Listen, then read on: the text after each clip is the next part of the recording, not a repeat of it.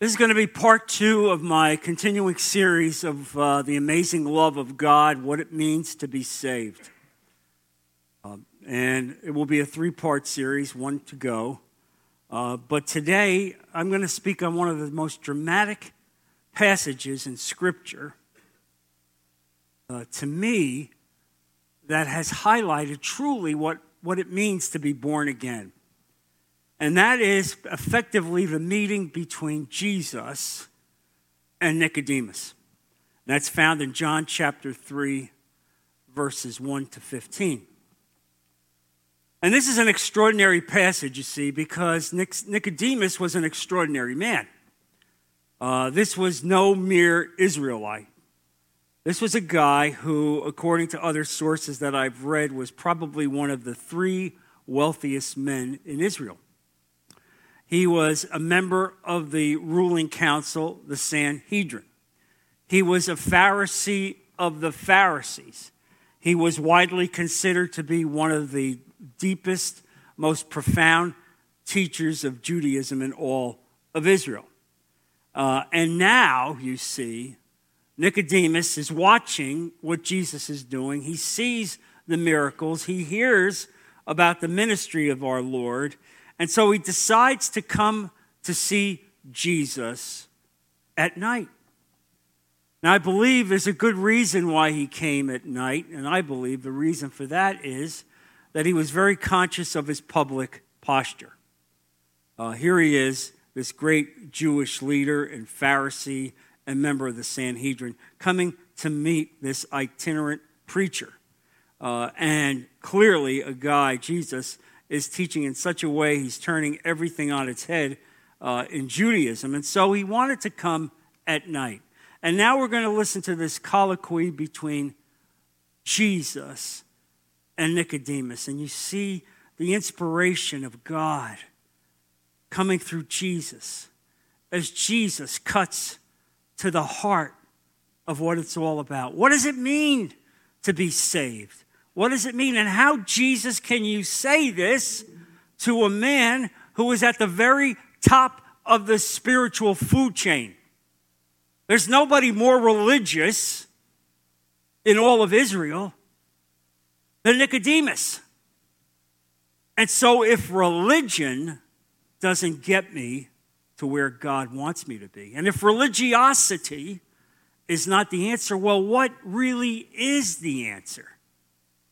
And Jesus will answer that for us today. And so John 3, verses 1 to 15, read along with me on the board. Now there was a Pharisee, a man named Nicodemus, who was a member of the Jewish ruling council. He came to Jesus at night and said, "Rabbi, we know that you are a teacher who has come from God, for no one could perform the signs you are doing if God were not with him." Jesus replied, "Very truly I tell you, no one can see the kingdom of God unless they are born again." And let me stop there and show you the heart of God. You can't flatter God. You understand? You can't flatter God. "Oh, Jesus. Oh," and he calls him Rabbi. Rabbi. Imagine a guy with this kind of background saying to this itinerant preacher, Rabbi. And Jesus really is not interested in flattery. He cuts to the heart of the matter. And this, to me, is a lesson to me even as I study Scripture and I learn how to present the Word of God, cutting to the heart of the matter. Jesus replied, "Very truly, I tell you, no one can see the kingdom of God unless they are born again." Now, let's understand something. That term, born again, doesn't show up before this time anywhere in Scripture. It's alluded to, and we'll get to it, but the actual terminology of born again doesn't show up until Jesus uses this. And Nicodemus replies, "How can someone be born when they are old?" Nicodemus asked. "Surely they cannot enter a second time into their mother's womb to be born." And so you see, even this gifted Bible teacher, religious leader, didn't understand the spiritual nature of what Jesus was saying. And this becomes quite evident. Jesus answered, "Very truly I tell you, no one can enter the kingdom of God unless they are born of water and the Spirit. Flesh gives birth to flesh, but the Spirit gives birth to spirit. You should not be surprised at my saying, you must be born again. The wind blows wherever it pleases. You hear its sound, but you cannot tell where it comes from or where it is going. So it is with everyone born of the Spirit. How can this be? Nicodemus asked. You are Israel's teacher, said Jesus, and do you not understand these things? Very truly, I tell you, we speak of what we know, and we testify to what we have seen, but still you people do not accept our testimony. I have spoken to you of earthly things, and you do not believe. How then will you believe if I speak of heavenly things? No one has ever gone into heaven except the one who came from heaven, the Son of Man. Just as Moses lifted up the snake in the wilderness, so the Son of Man must be lifted up, so that everyone who believes may have eternal life in him. What an incredible passage as Jesus comes face to face with this religious leader and just cuts it all down to size. And so you understand, as you see this colloquy, you understand how religiosity doesn't cut it, how being a part of a religious denomination does not cut it. The question is, what does the Holy Spirit say to your heart? What is God saying to you? And so here you have this man, a Pharisee, a teacher of the law, a member of the Sanhedrin. You couldn't find a more prominent Jew if you looked for him. And his coming to Jesus at night is a very sign of his timidity. He didn't want, really, the Jewish community to see him. But here's the amazing story, and I'll go to the end to tell you this. Nicodemus becomes a believer. Now, we don't know that explicitly, but we do know that when Jesus died and it came time for his body to be taken down from the cross, we know that two men did that, Joseph of Arimathea and Nicodemus. Nicodemus came to take the body of Christ. So obviously at that time, Nicodemus was no longer afraid of his public posture of being affiliated with Jesus. It's an incredible story. And so, Nicodemus approaches Jesus with great respect. He's saying to him, Rabbi, meaning you are a great teacher. You are doing all these miracles. You have to be from God. No one could do what you're doing without having this power given to him by God. And so he demonstrates his willingness to listen to Jesus. And he's coming because, frankly, he knows the scripture and he knows that the Messiah is coming. And I'm certain within his heart of hearts, he wanted to find out, is it possible that this itinerant preacher could possibly be the Messiah? And so Jesus responds in great seriousness to Nicodemus. And explains to him what it means to become a member of the kingdom of God. What do you need to enter the kingdom of God? Are you there because you're a Pharisee? Are you there because you're in the Sanhedrin? Are you there because you're a Bible teacher? And frankly, none of that matters one whit. The question is, what is your heart? Have you accepted God in your heart?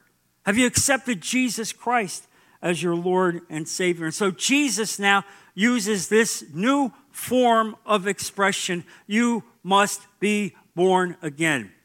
And let me give you a personal insight from myself growing up in the late 50s and 60s. There came a time when there were a group of people called the Jesus Freaks and the Jesus Movement, and you'd have to be about my age, which is 35, to remember this. But it got to be a point where you really didn't want to tell people you were born again because they had pejoratively ruined that terminology.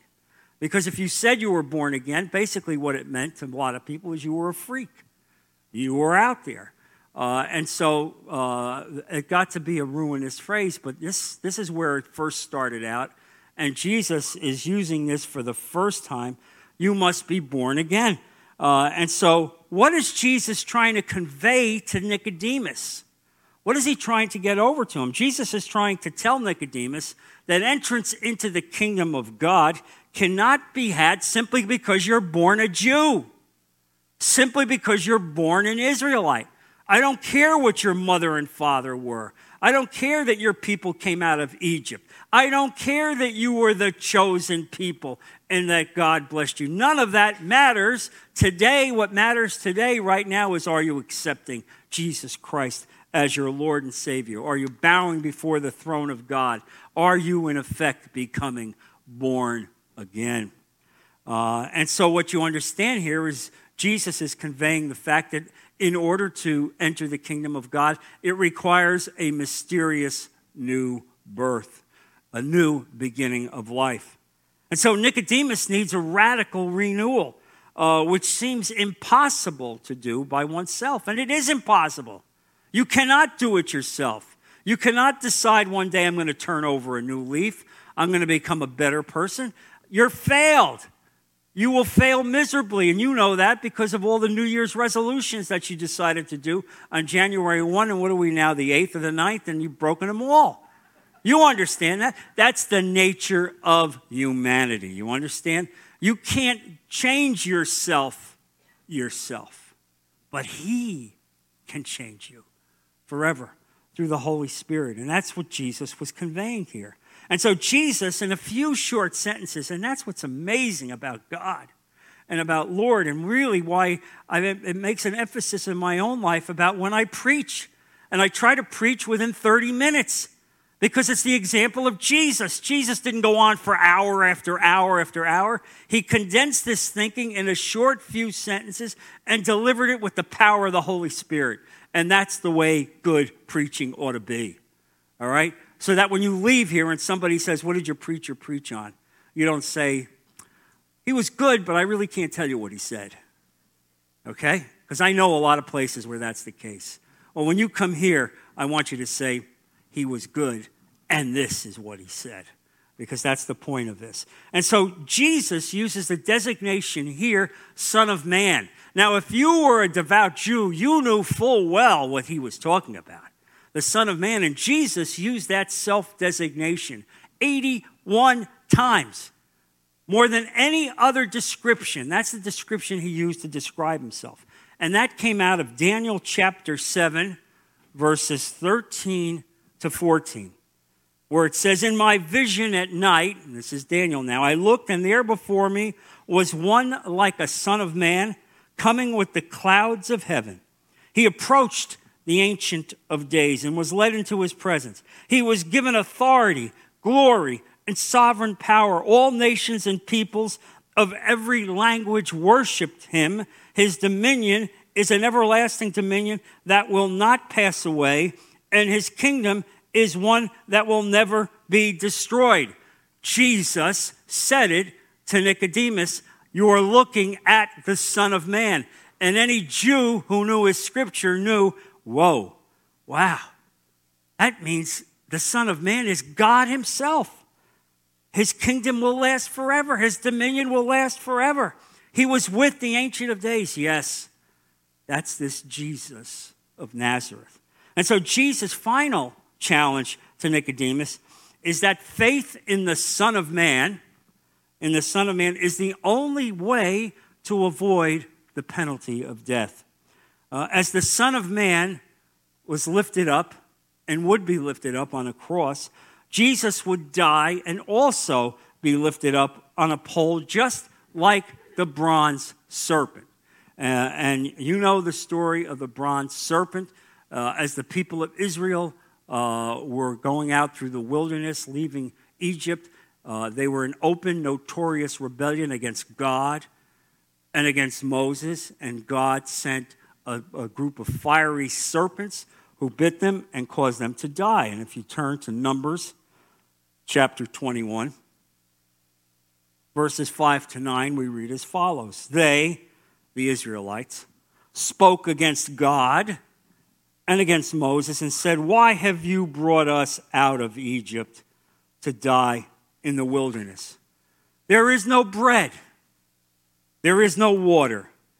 And we detest this miserable food. And by the way, that was manna.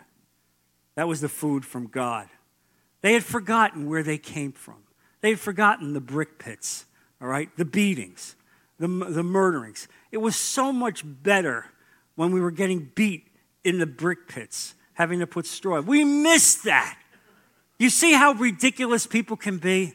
And these were the Jewish people, the so-called chosen people. And so God executed judgment.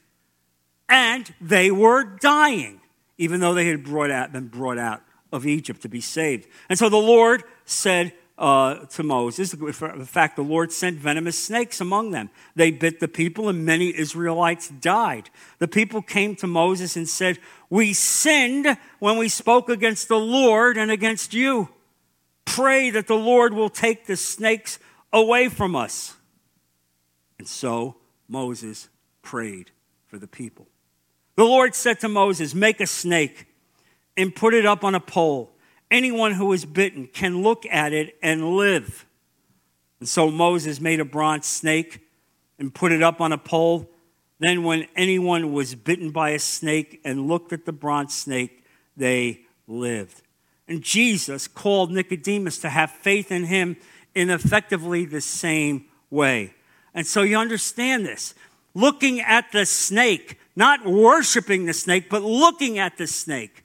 Looking at it, lifting up and saying, "God, I have sinned.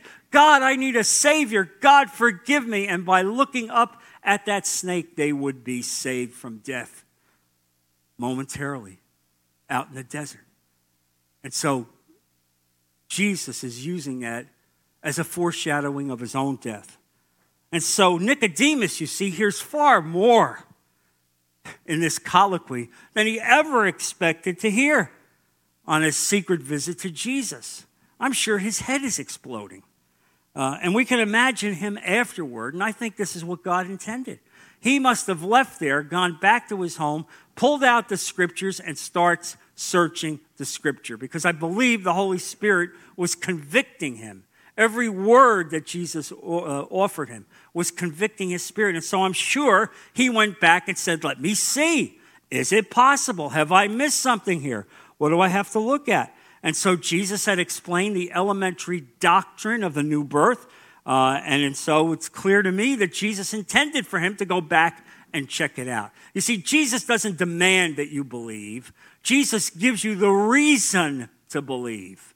He gives you the reason to believe. And then through your own spirit and the inspiration of the Holy Spirit, he leads you to new belief. And so what do you think most likely Nicodemus did when he went back? Well, I would submit to you that one of the first places he would look would be Psalm 51. And I love that psalm, the Psalm of David. And this follows after David committed that adulterous affair with Bathsheba. And you know that the child of that union died. And David didn't write another psalm for 18 months. It was shut down. He couldn't write. He couldn't reveal the word of God because he had to come to brokenness in his own spirit. You see, that's what reconciliation is about, folks. I laugh when I hear people say, "Well, I've asked for forgiveness," and throw it off like it's a shower. No, reconciliation is a deep, submissive moment before God, begging for forgiveness. And look at Psalm 51, verses 16 to 17. And this is really what it's about to be born again, where it says, and this is David, and you see these words cited by Jesus himself later, "You do not delight in sacrifice, or I would bring it. You do not take pleasure in burnt offerings. My sacrifice, O God, is a broken spirit, a broken and contrite heart. You, God, will not despise." You understand? That's the nature of being born again. The fact that you come to God and say, "I'm broken, I'm lost, I need help, I need a Savior. Forgive me, Father, for where I've been and where I'm going. I need you. Without you, I'm nothing." And then, furthermore, I think he might have reflected on Psalm 87, verses 4 to 6, where the psalmist used the language of birth itself to prophesy the entrance of Israel's enemies into the holy city, Zion. This passage is extraordinary because in this passage, and this is written 1,000 years before Christ would be born, this is a passage that talks about the forgiving nature of God to God's enemies. You'll see it on the board. I will record Rahab and Babylon among those who acknowledge me. Let me stop. Rahab the prostitute, who would become part of the kingdom of God. And Babylon, the enemies of God, the conquerors of Israel. Yes, I submit to you that there were many in Babylon who became saved. And the leader of Babylon, Nebuchadnezzar, I believe is in heaven right now. You understand? Only because of the born-again nature of salvation, bowing before the throne of God. Among those who acknowledge me, Philistia too, and Tyre along with Cush. How about that? The Philistines, these evildoers, these people who were the avowed enemies of God. And yet you see the loving heart of God allows them to be saved if they bow in submission before God. This one was born, they will say, this one was born in Zion. Indeed, of Zion it will be said, this one and that one were born in her, and the Most High himself will establish her. The Lord will write in the register of the people, this one was born in Zion. You understand it? It didn't matter where they started off. What mattered is how they finished. And God had wiped the slate clean because they came with a brokenness of heart. And so the psalm is clearly not speaking of a literal birth, but really a spiritual birth in the heavenly city of Jerusalem. And in fact, it would take a miracle, a very miracle, to wash the sins away of these evildoers, allowing them to enter the kingdom of God. You know, there's also, I believe he might have reflected on Ezekiel 37, and that is the valley of dry bones, and that was one of my father's favorite passages to preach on. I would say that once a year you could expect my dad to open up Ezekiel 37 and to preach about the valley of the dry bones. And you understand that because the prophet is given a vision of this valley filled with broken bones, every bone out of place, drying out and parched in the wilderness, worthless, death. And with that then, God speaks to Ezekiel and said, if you speak the word of God, if you speak the word of God with power, each bone will come to its own, and a mighty army will rise up because of the word of God. If the word of God is preached and they listen, God will overcome the death. God will overcome the desperation and the desolation. And in fact, that's what happens in this vision. And in Ezekiel 37, verses 13 to 14, we read, then you, my people, will know that I am the Lord. When I open your graves and bring you up from them, I will put my spirit in you, and you will live, and I will settle you in your own land. Then you will know that I, the Lord, have spoken and have done it, declares the Lord. There it is. You see, even the people of God, the Jewish people themselves, needed to hear the word of God preached to them about their brokenness and desolation. You see, that's the nature of this message. That's how we come to be born again, recognizing that we're lost, that we desperately need a Savior. We cannot save ourselves. The saving power of God through salvation can only come through the power of God. You can't do it yourself. And the prophet says at one point, shall these bones live? And the answer is yes, they shall. Because you see, dead men can never bring themselves back to life. But dead men can bring themselves back to life when they bow in salvation before the throne of God. And so Jesus' intent here is to unsettle Nicodemus, so much so that he'd go back to the Bible, go back to the Word of God, go back and study it, search the Scriptures, reflect more deeply. You're Israel's teacher. Go back and look and see what I have said. See what it says about the promised Messiah. See what it says about the suffering of the Messiah. Come to terms with all that and think about what it said about the Son of Man and how possibly I'm standing here talking face to face with the Son of Man, God himself. These are shattering challenges for a devout Jew. You know, it's 2,000 years later and we read the story, and maybe it kind of flows off our back. You know, maybe we're not impressed, but I want you to understand this is a devout Jew who had spent his life studying the scripture, and now he's being told that whatever he did was not good enough. And he had to come to an entirely new understanding of the will of God.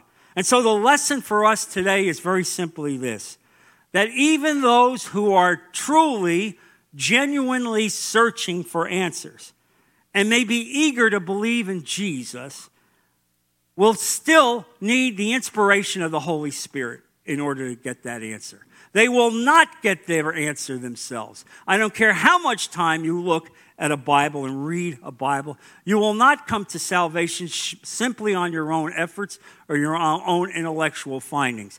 Our own human efforts can never lead us to salvation, can never bring us into the presence of God. And so there are many people, many good people, who acknowledge God as the Lord of heaven and earth, many who work at living a decent, God-fearing, moral life, who come to worship him week by week in their own way, and even day by day, and yet they still need to hear this message.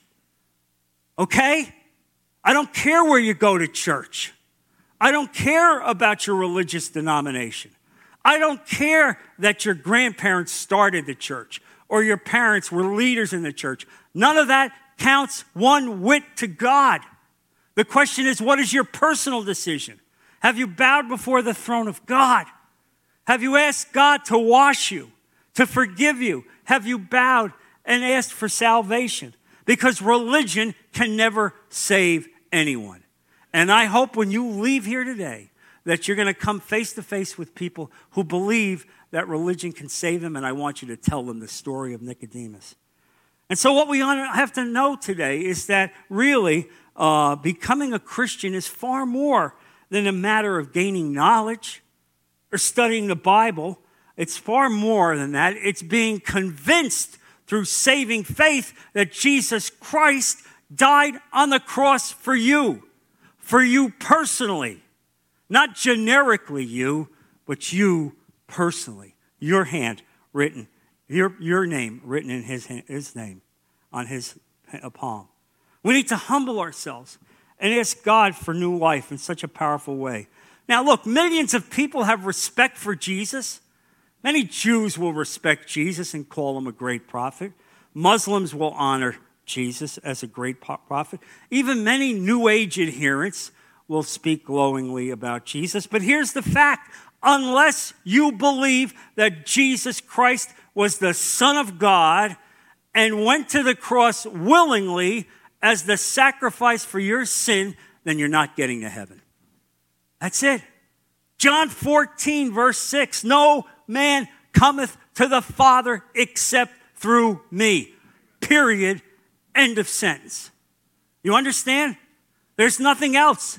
It's Jesus plus nothing equals salvation. Let's understand that. And so every single person, whether he's a great evangelist, a great Bible teacher, a great Bible writer, I couldn't care less. The question is, have you accepted personally Jesus Christ as your Lord and Savior? The cross is the central point of life in this world. It is the indisputable central aspect of life. There is no way we can communicate to God, no way to have the kind of life that God wants us to have without the cross. And you know, there have been great people in the past, truly great people in the past, who didn't understand that. One of my favorite people in history is Thomas Jefferson, the man who wrote the Declaration of Independence, one of the great leaders in the Continental Congress, a man who was brilliant. There's a passage that said that there were more people in the Oval Office when Thomas Jefferson, there was more intelligence in the Oval Office when Thomas Jefferson dined alone than with any other group of people. He was brilliant. But I'm going to tell you what the human mind does. Thomas Jefferson took his Bible, took the New Testament, and cut out of that Bible every passage that related to a miracle of Jesus and every passage that said he was the Son of God. He cut it out. And that Bible exists today in the Smithsonian Institute in the Rare Books division. My son has picked up that Bible and looked at it because he had a background in rare books. And I'm going to tell you something. With all of that intelligence, all of that giftedness, it counts nothing. Because you see, he rejected Jesus Christ as the Son of God. And so I'm telling you this right now. Don't rely on your intellect.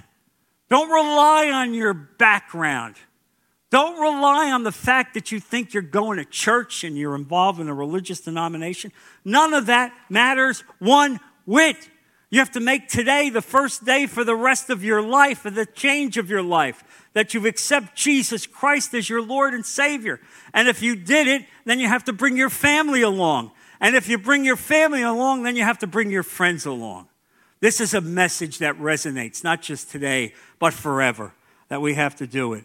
And so, look, this is what Jesus taught Nicodemus. This is what the essence of life was with Nicodemus. We have no other record that Jesus ever met Nicodemus again. But one meeting with Jesus is enough. One meeting with God like that is enough. One meeting face to face with the God of creation is enough. And so you see the radical message. You must be born again. And so, church, that's the message I have for you today. When somebody asks you, what'd your pastor preach upon today? You know the answer. You must be born again. Go out to the parking lot. Go out to your country clubs. Go out to your families. Go out to wherever you are and spread that message. You must be born again. Amen, church?